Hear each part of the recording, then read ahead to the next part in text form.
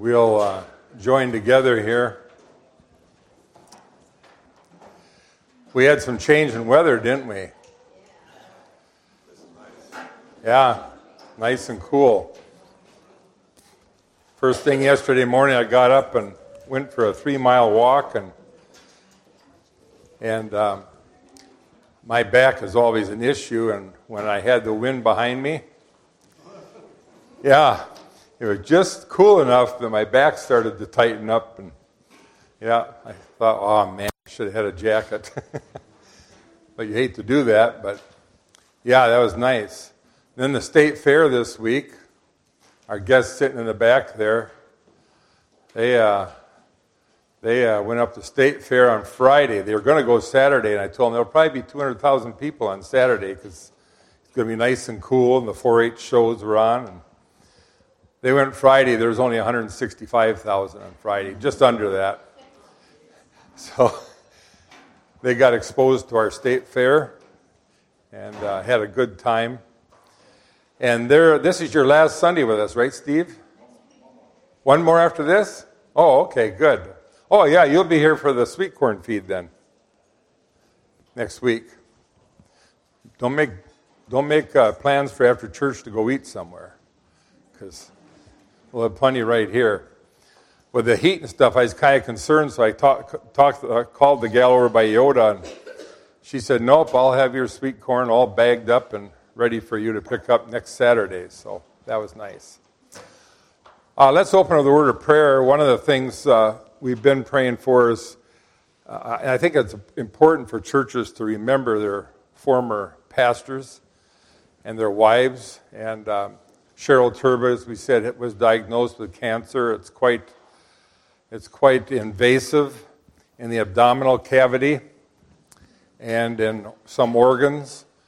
And she chose to start chemo, so they were going to start chemo, I believe Friday while she's in the hospital in Orlando, and then she'd follow up in Sebring with a cancer clinic when she gets back to Sebring where they live. So she's starting on quite a journey in her life, and we all face that end-of-life journey that the Bible talks about too. So we'll pray for her this morning. Is there anything else here that we should be mindful of? Dwayne Swanson, I was at his place, is that Friday, hon? Yeah, Friday. And took him a bunch of groceries. And the poor guy, he can't hardly move and walk with his back. So I did make a contact that we can pray about, that he would be able to get in with a surgeon at the Mayo Clinic sooner than what they are giving him any hope for. So we can pray for that he'd be able to get in with that contact, same contact we used for Dwight Turbot, and get his back surgery done. So let's open with prayer. Father, we just thank you for this time. We thank you, Lord, for your word, and that we can attach our faith to a person in Jesus Christ, the written word of God, as well as the living word of God. And we ask that you bless our time together, bless our study this morning, that it would be found useful in our lives.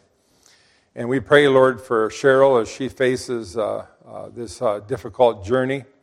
We just pray that you continue to give them wisdom. We're thankful their daughter will be with them by tomorrow night and be a help to them and a servant to them, to her folks.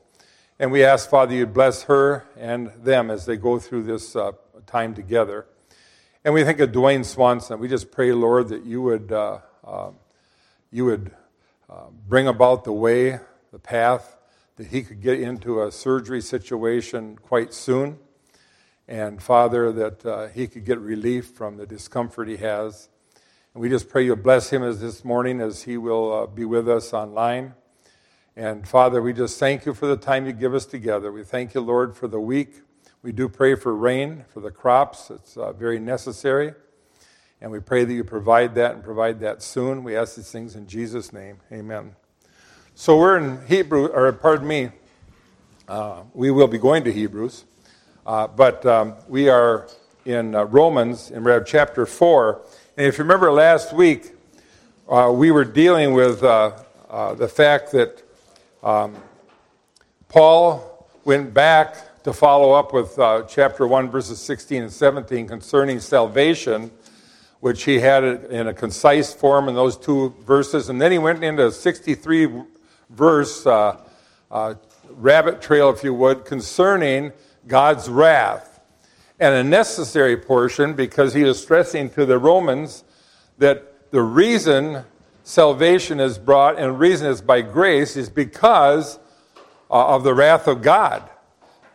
Men, by their nature, when they're born, we're born of the sin nature, which deems us an object of God's wrath. But we are also an object of God's grace and mercy if we simply receive the gift. And we'll see a little bit more of that again today. And then from there he went into chapter 3, the last part of chapter 3, 21 and on, concerning, again, the matter of salvation. And we looked at three words there: forbearance, propitiation, and just, or the justifier. We're not going to go back over them. We went through them because they're words that are not typically used in our vocabulary. We hear a lot about God's grace, about God's mercy, and we live in a day and age where a lot of churches, even churches like us, their emphasis is on the grace of God and God's love. But the reality is there's no need of a Savior if there's not the wrath of God. The wrath of God is a necessary element that we have to realize. As sinners, as fallen people, we are outside of God's grace at that time, but it's offered to us free and clear for us to receive, John 1:12, and that is available to us. So he's went through that process. Now he comes back to chapter 4, and we deal again with the matter of Abraham. We said the last few verses of chapter 3, there 27 through, I believe it's 31, there were some questions that John asked. And we didn't go into them in depth because chapter 4 goes into them. So we're in Romans chapter 4. Because Paul goes into them in chapter 4. So we're going to see those things answered here in chapter 4. Now there's an interesting side thing here, and that is this. Some of you might get in the nick of time, Kevin Bowders, what he puts out. I know Dan does because he's shot them up to me, and I get those also. And one of the things that he had in this week's was the matter of a creedal thing in the Anabaptist movement way back in 1527. And as part of that creed, one of the things that they really stressed was the need for pastors to be learners and to read in the Bible, read books about the Bible, read other sources that would help in their Christian life, because whether they're preaching, teaching, counseling, or whatever, that's a necessary element to have that wisdom and to have that available to them in a book form. And I thought about that because we're so privileged. Our pastor is a good reader and very expanded in many topics and subjects as well as the Bible, and we can be thankful for that. But it also brought to my thought and process the need for us to read and to be in the Word of God and other resources. And we can be thankful for them because they're very readily available to us. And I thought of that this week as I was in Romans chapter 4. And I think we'll just get through chapter 4 and not into chapter 5 today. So, in verses in Romans 3:27 through 31, Paul mentions two principles of truth that we must understand concerning justification, because that's the main topic that he deals with in chapter 4, is the issue of justification. And one of those is the fact that justification is by faith and not by observing the law. Verse 28 of chapter 23, of chapter 3, he specifies that justification is by faith and not by law. The two are are mutually exclusive, really, if you look at verse 28. For we hold that one is justified by faith apart from works of the law. So that's one thing. Now, you say, how does that apply to us? The Jews were caught up in the law. Well, we can do the same thing. We can get caught up and say, well, look at all the service I do. Look at everything I do. That type of thing. And forget that we're saved exclusively by faith. That's our justification. Okay, I'll get ahead of myself if I keep on, so we'll just leave it there. So there's no opportunity here for people to boast in their religious accomplishments.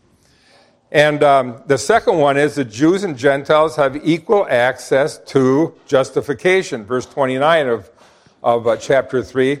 Or is God the God of the Jew only? Is he not the God of Gentiles also? Yes, of Gentiles also. We should all be saying praise the Lord for that. Because God is the God not only of the Jew, but of the Gentile. And so throughout this portion of Scripture, Paul grounds his writing in a key verse. And that key verse is Genesis 15:6. And it's rewritten for us in chapter 4 and verse 3, where he says, "For what does the Scripture say?" Now, when Paul's talking about the Scripture, what's he talking about? The Old Testament. The law and the prophets. That's what he's talking about, is the Old Testament.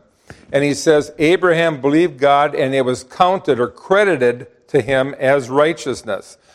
And so that's a key verse. And what is the significance of Abraham in our faith? Well, because the Old Testament and the New Testament, he says, are the same. They're the same.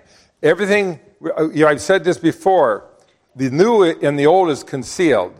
Those people looking forward could not see the church and the age of grace. They didn't see that. But the old and the new is revealed. So as the old unfolds, so too does our understanding of the Old Testament unfold. That is very important, and this is a key part of it, because the matter of salvation in the New Testament was the same in the Old Testament. One is looking forward, one is looking back. We have complete revealed truth, but you know what? They had complete revealed truth too. So we're going to break chapter 4 down into four sections. And the first thing is, how do we define faith? Somebody give me some quick definitions of faith. Hebrews 11:1, faith being sure of what we hope for, certain of what we cannot see. Yes, Hebrews 11:1. Anybody else? Anything on faith? Yes. Believe that God will do what he said he would? Absolutely. Anybody else have a quick thought on faith? Yeah, Dan. We came in and sat in our chair, we had faith that was going to hold us up. Yeah. We can apply that. You know, that brings back to my mind is I was sitting back there on a chair one day in class here, and Ben Hansen came in behind me, and he walked up to me and tapped me on the shoulder and said, "Hey, Grant, I think we should switch chairs out," because the back leg on the right side of my chair was like this, and I didn't know it. I really had faith that chair was going to hold me up. I just didn't know it. So, yes. So those are things that we can think about with faith, because Paul introduces Abraham here for two reasons. One is the Jews revered Abraham. And if Paul is going to convince the Roman church that justification is by faith alone, and the Roman church knew Jewish history, he was going to have to use some type of a proof text, and that proof text is in the person of Abraham. So that would make sense. Now, the fact that he's dealing with this in other books, like in Corinthians and Galatians, he really specifies some of the issues that he's facing in those churches, and they were also Gentile churches. Here he doesn't specify that. He goes right into doctrinal issues, but along with that, you can kind of read between the lines that there was some problems there. And one of those problems, more than likely, was even Jewish saved people. They believed in justification by faith, but the Jews were so attached to the law. Now, we can think of that in our lives when we got saved. If we grew up in a religious situation, there was maybe some attachments there that were hard to leave and break away from. Well, what about that, though? It can't be that simple. What about this? And we can all think of things like that. So the same thing is here. And the issue is to endorse the fact that the gospel of justification by faith alone is in and of itself complete. The second one is Abraham is a key figure in God's plan of salvation, and that the gospel is in continuity with it. So this goes all the way back, and we think of the Old Testament in chapter 3 and verse 21. Just look at that real quick. Turn back a page, chapter 3, 21. But now the righteousness of God has been manifested apart from the law, although the law and the prophets bear witness to it. And we talk about a discontinuity and a continuity that Paul was establishing there. Chuck Kirchhoff, one of the things he said was that verse there was the hinge on which salvation history. Let me see, I got it written down here. Yeah, the hinge by which salvation history turns, that hinge of justification by grace. And the fact that it's been manifested, well, it's manifested not only in the Old Testament and in the law, but it's manifested, of course, in the person of Jesus Christ. So that's a key thing to always remember as we go through here, just like chapter 1, verses 16 and 17, I believe are the key to the whole book, the gospel, the good news, the gospel. There, how that salvation hinges is Old Testament to New Testament is very important to us. So let's take a look at these things. The first one is faith is completely different from works in verses 3 through 8. And we'll read these first ones, but we're not going to be able to read the whole chapter. What then shall we say was gained by Abraham, our forefather, according to the flesh? For if Abraham was justified by works, he has something to boast about, but not before God. For what does the Scripture say? Abraham believed God and is counted to him as righteousness. Now, to the one who works, his wages are not counted as a gift, but as his due. And to the one who does not work, but believes in him who justifies the ungodly, or some of you might have wicked in your Bibles, his faith is counted as righteousness, just as David also speaks of the blessing of the one to whom God counts righteousness apart from works. And then he goes on to and puts Psalm 32, verses 1 and 2 in there, and we'll get to that in a minute. So here we see if the Bible tells us if Abraham is justified by works, then Abraham had a right to boast. And we can all think of things in our life that we're happy with. It might be we have some here that have some really historic tractors that are just beautiful, and we could say there's a right to boast there, and somebody else might have a right to boast about something else that they have in their life that they really hold dear. And we think of those things, but not before God. Because anything we have was provided by God and allowed by God. And especially here, as it's talking about being justified by works. Abraham didn't have anything to boast about. Because God's perspective is no. The Old Testament proof is what we just read in Genesis 15:6. Abraham believed God and was counted to him as righteousness. So it's a foundational Old Testament verse that is held very near and dear and should be by the Jews.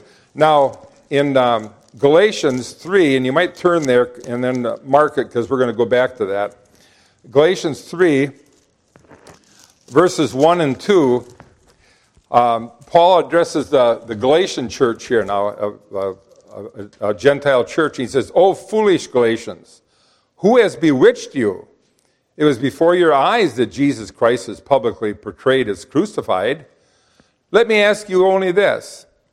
Did you receive the Spirit, the Holy Spirit now, by works of the law or by the hearing with faith?" And he goes on and says, having begun with the Spirit, are you going to revert back to the faith? Then go on to verse 5 with me. And it goes on, he says, "Does he who supplies the Spirit, the Holy Spirit, to you and works miracles among you, do so by works of the law or by hearing with faith? Just as Abraham believed God, it was counted or credited to him as righteousness. Know then that it is those of faith who are the sons of Abraham, and the Scripture, foreseeing that God would justify the Gentiles by faith, preached the gospel beforehand to Abraham, saying, in you shall all the nations be blessed. So then those who are of faith are blessed along with Abraham, the man of faith. So he dealt with that about 9 years before Romans was written. I'm getting a tickle in my throat. About 9 years before Romans was written, with the Galatians and this same issue. For the promise in the Abrahamic covenant, now what did that deal with? There's some say 3, some say 4 things that the Abrahamic covenant dealt with. What's one? Land? Anybody else? A nation? Eric? Descendants, okay. Promise. And what would be the last one? Anybody? Nations being blessed. So we see 4 things. Now, promise is a big one because that's what he's dealing with here with Abraham is the promise. And if you remember, either last week or the week before, we talked about from a dispensational standpoint, at least how I view the Bible, with innocence, conscience, which didn't work real well, human government, which didn't work real well. So he comes to promise and does a unilateral covenant with Abraham. Not one that's reliant on Abraham doing anything in obedience. It's solely reliant on God. And that's that Abraham is going to be blessed with a land. He's going to be blessed with a nation. He was going to be blessed by those who bless him and cursed by those. People will be blessed by those who bless him and cursed by those who curse him. And all nations will be blessed, which is a separate issue there. All nations will be blessed. And that's what we're dealing with here in Romans, is the fact that all nations are blessed, the Gentiles and the Jews alike. So that was something that was known very well by the Jews. But the Jews had a problem. They had attached something to it that wasn't there. So now we see in 7 and 8, David writes in Psalms about the accounting or crediting. He says, blessed. Now this was written after his sin with Bathsheba. And he says, blessed are those whose lawless deeds are forgiven. Is that any of us? Uh-huh. And whose sins are covered. We talked about the covering. We're not going to go back over that. The mercy seat. Blessed is the man against whom the Lord will not count or credit his sin. Now, if you have a loan at the bank, and it's a $100,000 loan, and you bring in a payment, they credit that, don't they, to reduce the loan. The problem is if you have to come back and get another loan for something else, now the loan goes back up. Well, it'd be the same thing in our lives. If we could work our way to salvation, when we do something good, we could say God will credit it to us. But then when we do something bad, God has to add to that loan, that debt. And you know what? It can never be paid. So what he's dealing with here, and what he's reverting back not only to Abraham's past and the law, but he's also reverting back to David, who was very highly thought of by the Jews, and what David wrote after his sin with Bathsheba. And he's talking here about imputed righteousness. It's a righteousness. Look at verse 4 and 5 here. Now to the one who works, his wages are not counted as a gift. Where does that gift go back to? Remember John 1:12? As many as received. It's a gift that God is offering of salvation and believe on his name. I was talking with Tim Scarron after his message here in John. And I said, it's so often in the Bible, it talks about believing in his name. Or believing in the name of Jesus, if you will. Well, there's a reason that the word name is there. And it needs to be examined. And Tim said, oh, you know what? He said, I was thinking about something like that this week. But he said, I've just never really parceled that out. And I said, I think that needs to be part of our message when we see things like that, like John 1:12. Because the name of Jesus, what does it mean? Salvation, Redeemer, Protector, Rescuer, Deliverer. All those things are encompassed in the name of Jesus. That is complete. Jesus is the gospel. That's complete in Jesus. So when he talks here about this gift, wages are not accounted as a gift, but as is due. If you're working, you're going to get paid for what you work. But what Jesus has offered here is the gift.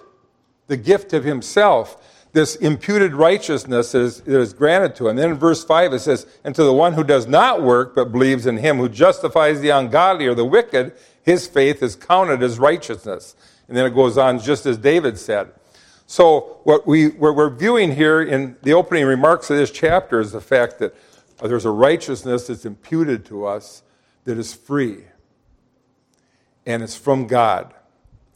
It was not what was earned, but rather received, John 1:12. So when God justifies the wicked, he declares him innocent. The heart of the good news, the gospel, is the fact that grace covers our sin. God's grace covers our sin. Something that we can try to duplicate in dealing with our kids and family and stuff, but you can never duplicate it perfectly. You know, we can have times where our kids do something wrong and say, okay, we're going to give you a break this time. And there won't be any punishment. That's grace. But if you do it again, justice has to prevail. And you are the parent is the justifier, if you will, at that point of carrying out that justice. And it's something is due. And we can't find that in salvation other than through Jesus Christ. The second thing is faith does not depend on any religious ceremony. Verses 9 through 12. And it says in verse 9, it says, is this blessing then only for the circumcised or also for the uncircumcised? For we say that faith was counted to Abraham as righteousness. How then was it counted to him? Was it before or after he was circumcised?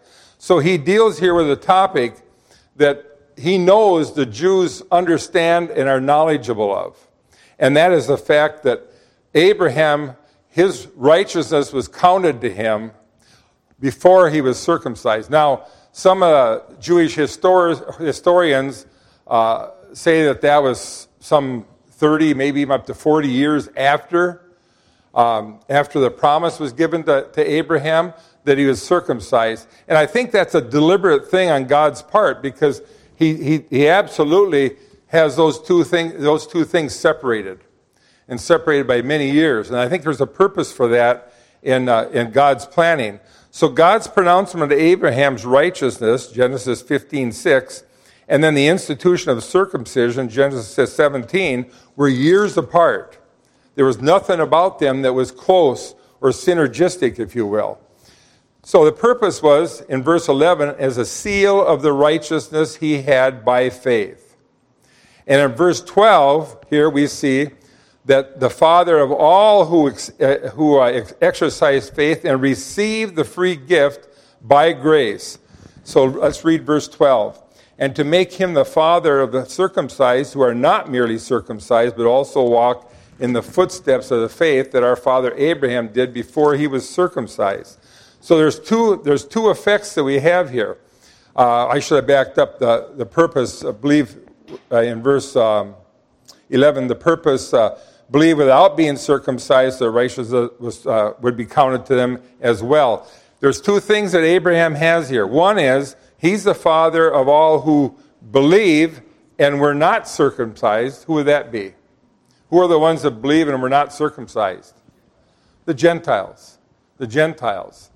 As some Jews would look at the barbarians. They're unclean people.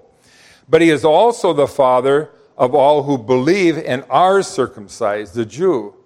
And this is very intentional, I think, what we see here, where God is putting the Jew and the Gentile in the same package. And you know what? He's dealing here from a standpoint that the Jew and Gentile are equal, and we have the same responsibility here, and we're going to get to that in a minute, so I'm not going to get ahead of myself, hopefully. So what are the implications for us as a church? Well, I think the implications are that we're countercultural.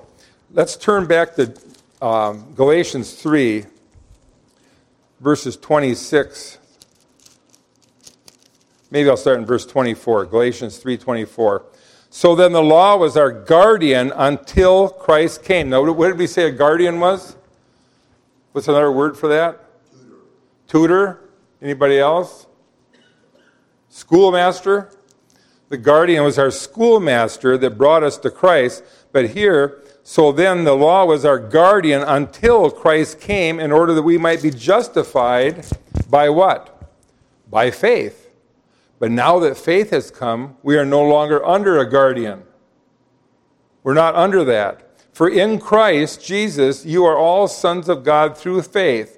For as many of you as were baptized, and I believe that's spirit baptism there, into Christ have put on Christ. There's neither Jew nor Greek. There's neither slave nor free. There's no male or female. We're all one in Christ Jesus. And if you are Christ, then you are Abraham's offsprings, heirs to the promise. So he's making that very clear to the Galatians that you can say what you want about Abraham and that you're a Gentile and not a Jew, but you know what? You're offsprings of Abraham if you're saved. You're all one. And what I said there is the church needs to be a countercultural place.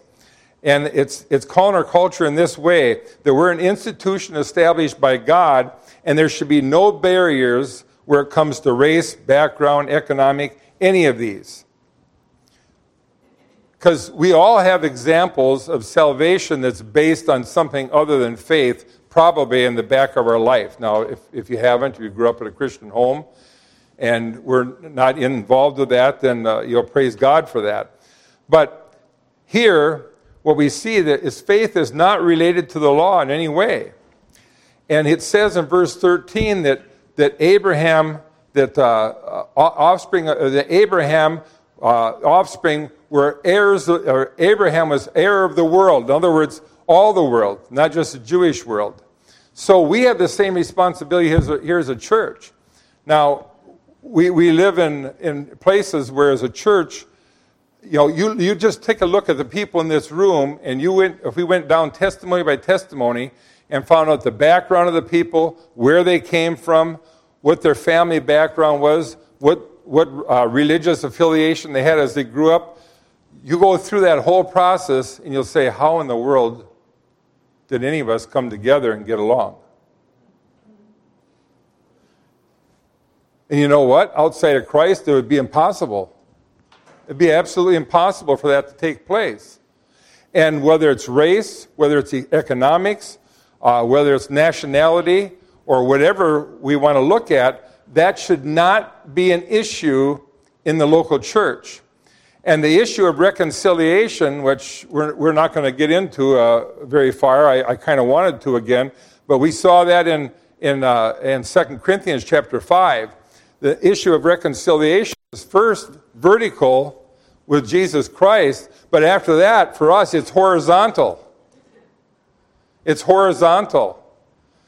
And there is no place in a local church for schisms and little people parking their own. That's what the Corinthian church was in trouble about concerning the Lord's table. They all had their own little thing that they were doing and excluding everybody else. And we can't do that. Because if you do that, then you're outside of the grace of God in that area of your life and at that moment of time. Doesn't mean you're not saved, but you're in disobedience.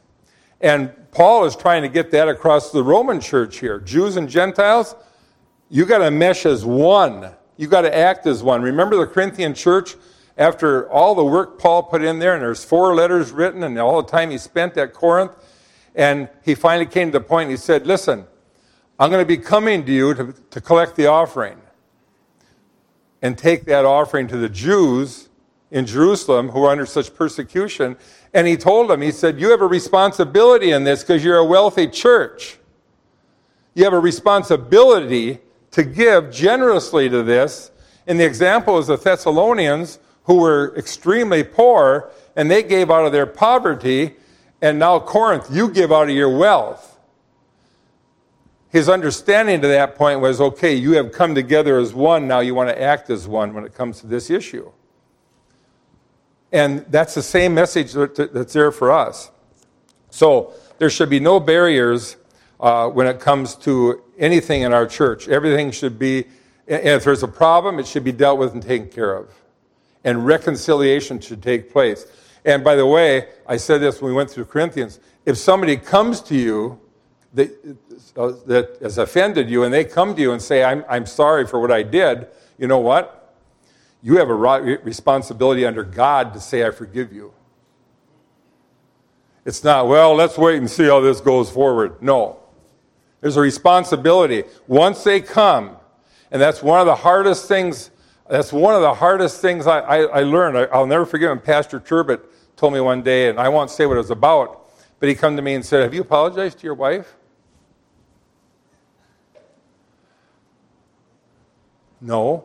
And now, Pastor Turbot's about this tall, and here, is this, at that time, big, powerful guy. Now I'm just a big guy. And he gets right up there and like this and looks up. It kind of reminded me of something on TV with Tim Conway when he's looking up at what's his name? Harvey Korman. And he looked into his nose and said, oh, is that loaded? He thought it was a shotgun, And so Pastor Turbot's getting right close and he's looking up and he says, have you apologized to your wife? No. And I learned something that day of responsibility and accountability, and that is, if you've offended somebody or done something you shouldn't have done, you need to apologize. But then they need to forgive. And that's a life lesson that I will never forget. So the third thing here is faith is not related to the law in any way, verses 13 through 17. Abraham here in verse 13 is accounted. I guess I should get back to Romans and not to Galatians. But in Romans here, verse 13, Abraham and his offspring. Now, when you see offspring, there's three words that can be applied there: offspring, seed, and nation. And they're all the same thing. And I'm not going to delve into that any further. I was going to, but not in this case. And offspring, that he would be heir of the world, did not come through the law, but through the righteousness of faith. So here we have the issue of Abraham, heir of the world. That is for everybody. That's a very expanded thing beyond what the Jews ever thought. So we just saw in verses 11 and 12 that he is the father of all who believe. Now, where's the problem in this? Well, here's the problem. Many Jewish contemporaries taught that Abraham's stature was a result of obedience to the law of Moses. So Paul is dealing here with an issue in the Roman church, that it's not the law of Moses, it is Abraham, the promise to Abraham, which was unilateral, God only. So here's the issue I see in this. When there's doctrinal problems in our church, they need to be corrected. And if they're not corrected, what happens as they go on forward in time? They just breed an expanded problem. And I think we've all seen that in history. You go back to the Reformation, and I've had people say that it would have been a lot better Reformation if they would have separated from the Catholic Church rather than tried to change the Catholic Church and kind of stay under its cover, so to speak. It would have been a better Reformation. And I think we see that through history because then the problems come along with it. When I was growing up, the church I was growing up in, I still have the small and the large catechism. And in those catechisms, it's very clear that the issue of baptism is paramount. It not only gives you a position in heaven, it gives you a position in that church. You become a member upon baptism. Then it's reconfirmed in confirmation. But if you go through those two catechisms and read them, there's no doubt about it that baptism is a saving grace. Now, when my sister was born and she had the muscle that was not expanding and opening up between her stomach and her intestine. Now, my sister's really old. This is way back. We tease her that she's my older sister, but I'm actually 7 years older than her. But the doctor's pronunciation was, we can try to do surgery, but more than likely she's going to die. So it was a real hard situation for the family. What's the first thing Mom and Dad did? They had the pastor out to the house, and you know how as a kid you get these snapshots in time, just you might forget everything else that was really important, but sometimes it's that one thing you remember. Well, I'll never forget that, standing there as a 7-year-old boy, and watching as they baptized my sister to absolutely guarantee her heaven if she were to pass away. Now, we know that I believe it's under God's grace, but that's not the way they thought.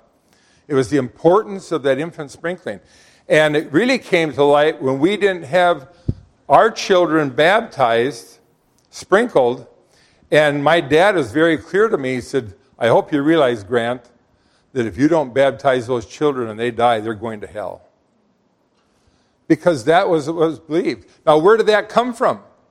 Because we look back at the Reformation, we see a lot of good things.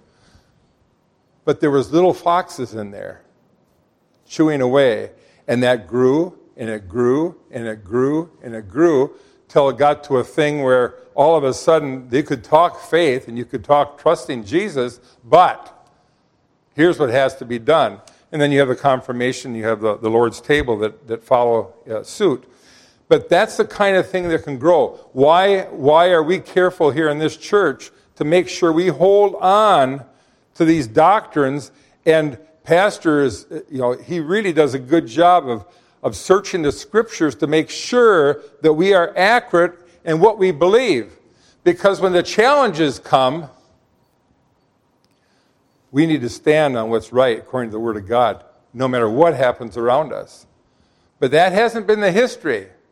And that has not been the history of good, fundamental biblicist, is what I would like to say in fundamental, biblicist churches. That hasn't always been the history. We can go back and look at many of them. Same with the schools. You can go back to Moody, and you can go back to all these different schools. And what's happened? It's because they tripped up on something doctrinally and decided to overlook it.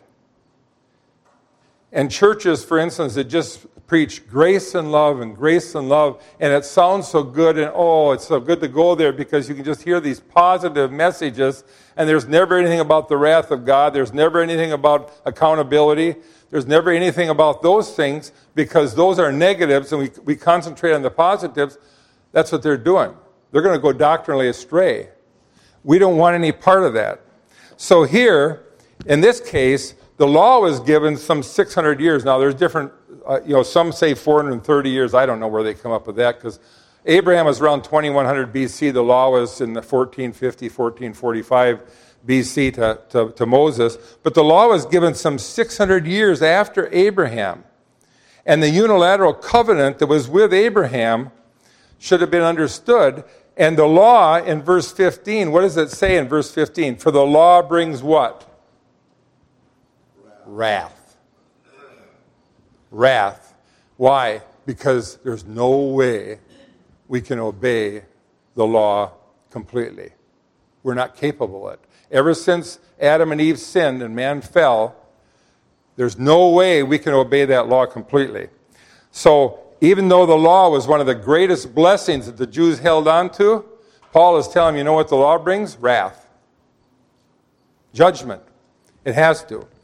And then I'm going to read one more thing here, the problem. The Jewish interpreters of the Old Testament restrict Abraham's seed to Israel.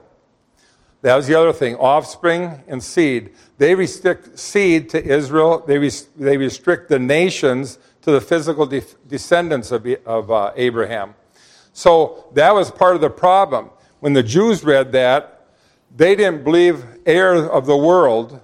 They didn't believe a blessing to all nations.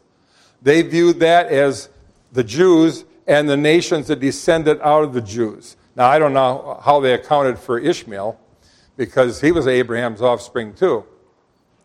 But that was the problem that they faced and what Paul was dealing with here. So, Grant? Yeah. Quick point. It's Noah. Yeah. So the Noahide laws did precede Abraham. Yeah, well, there's law. There's some form of law ever since the Garden of Eden.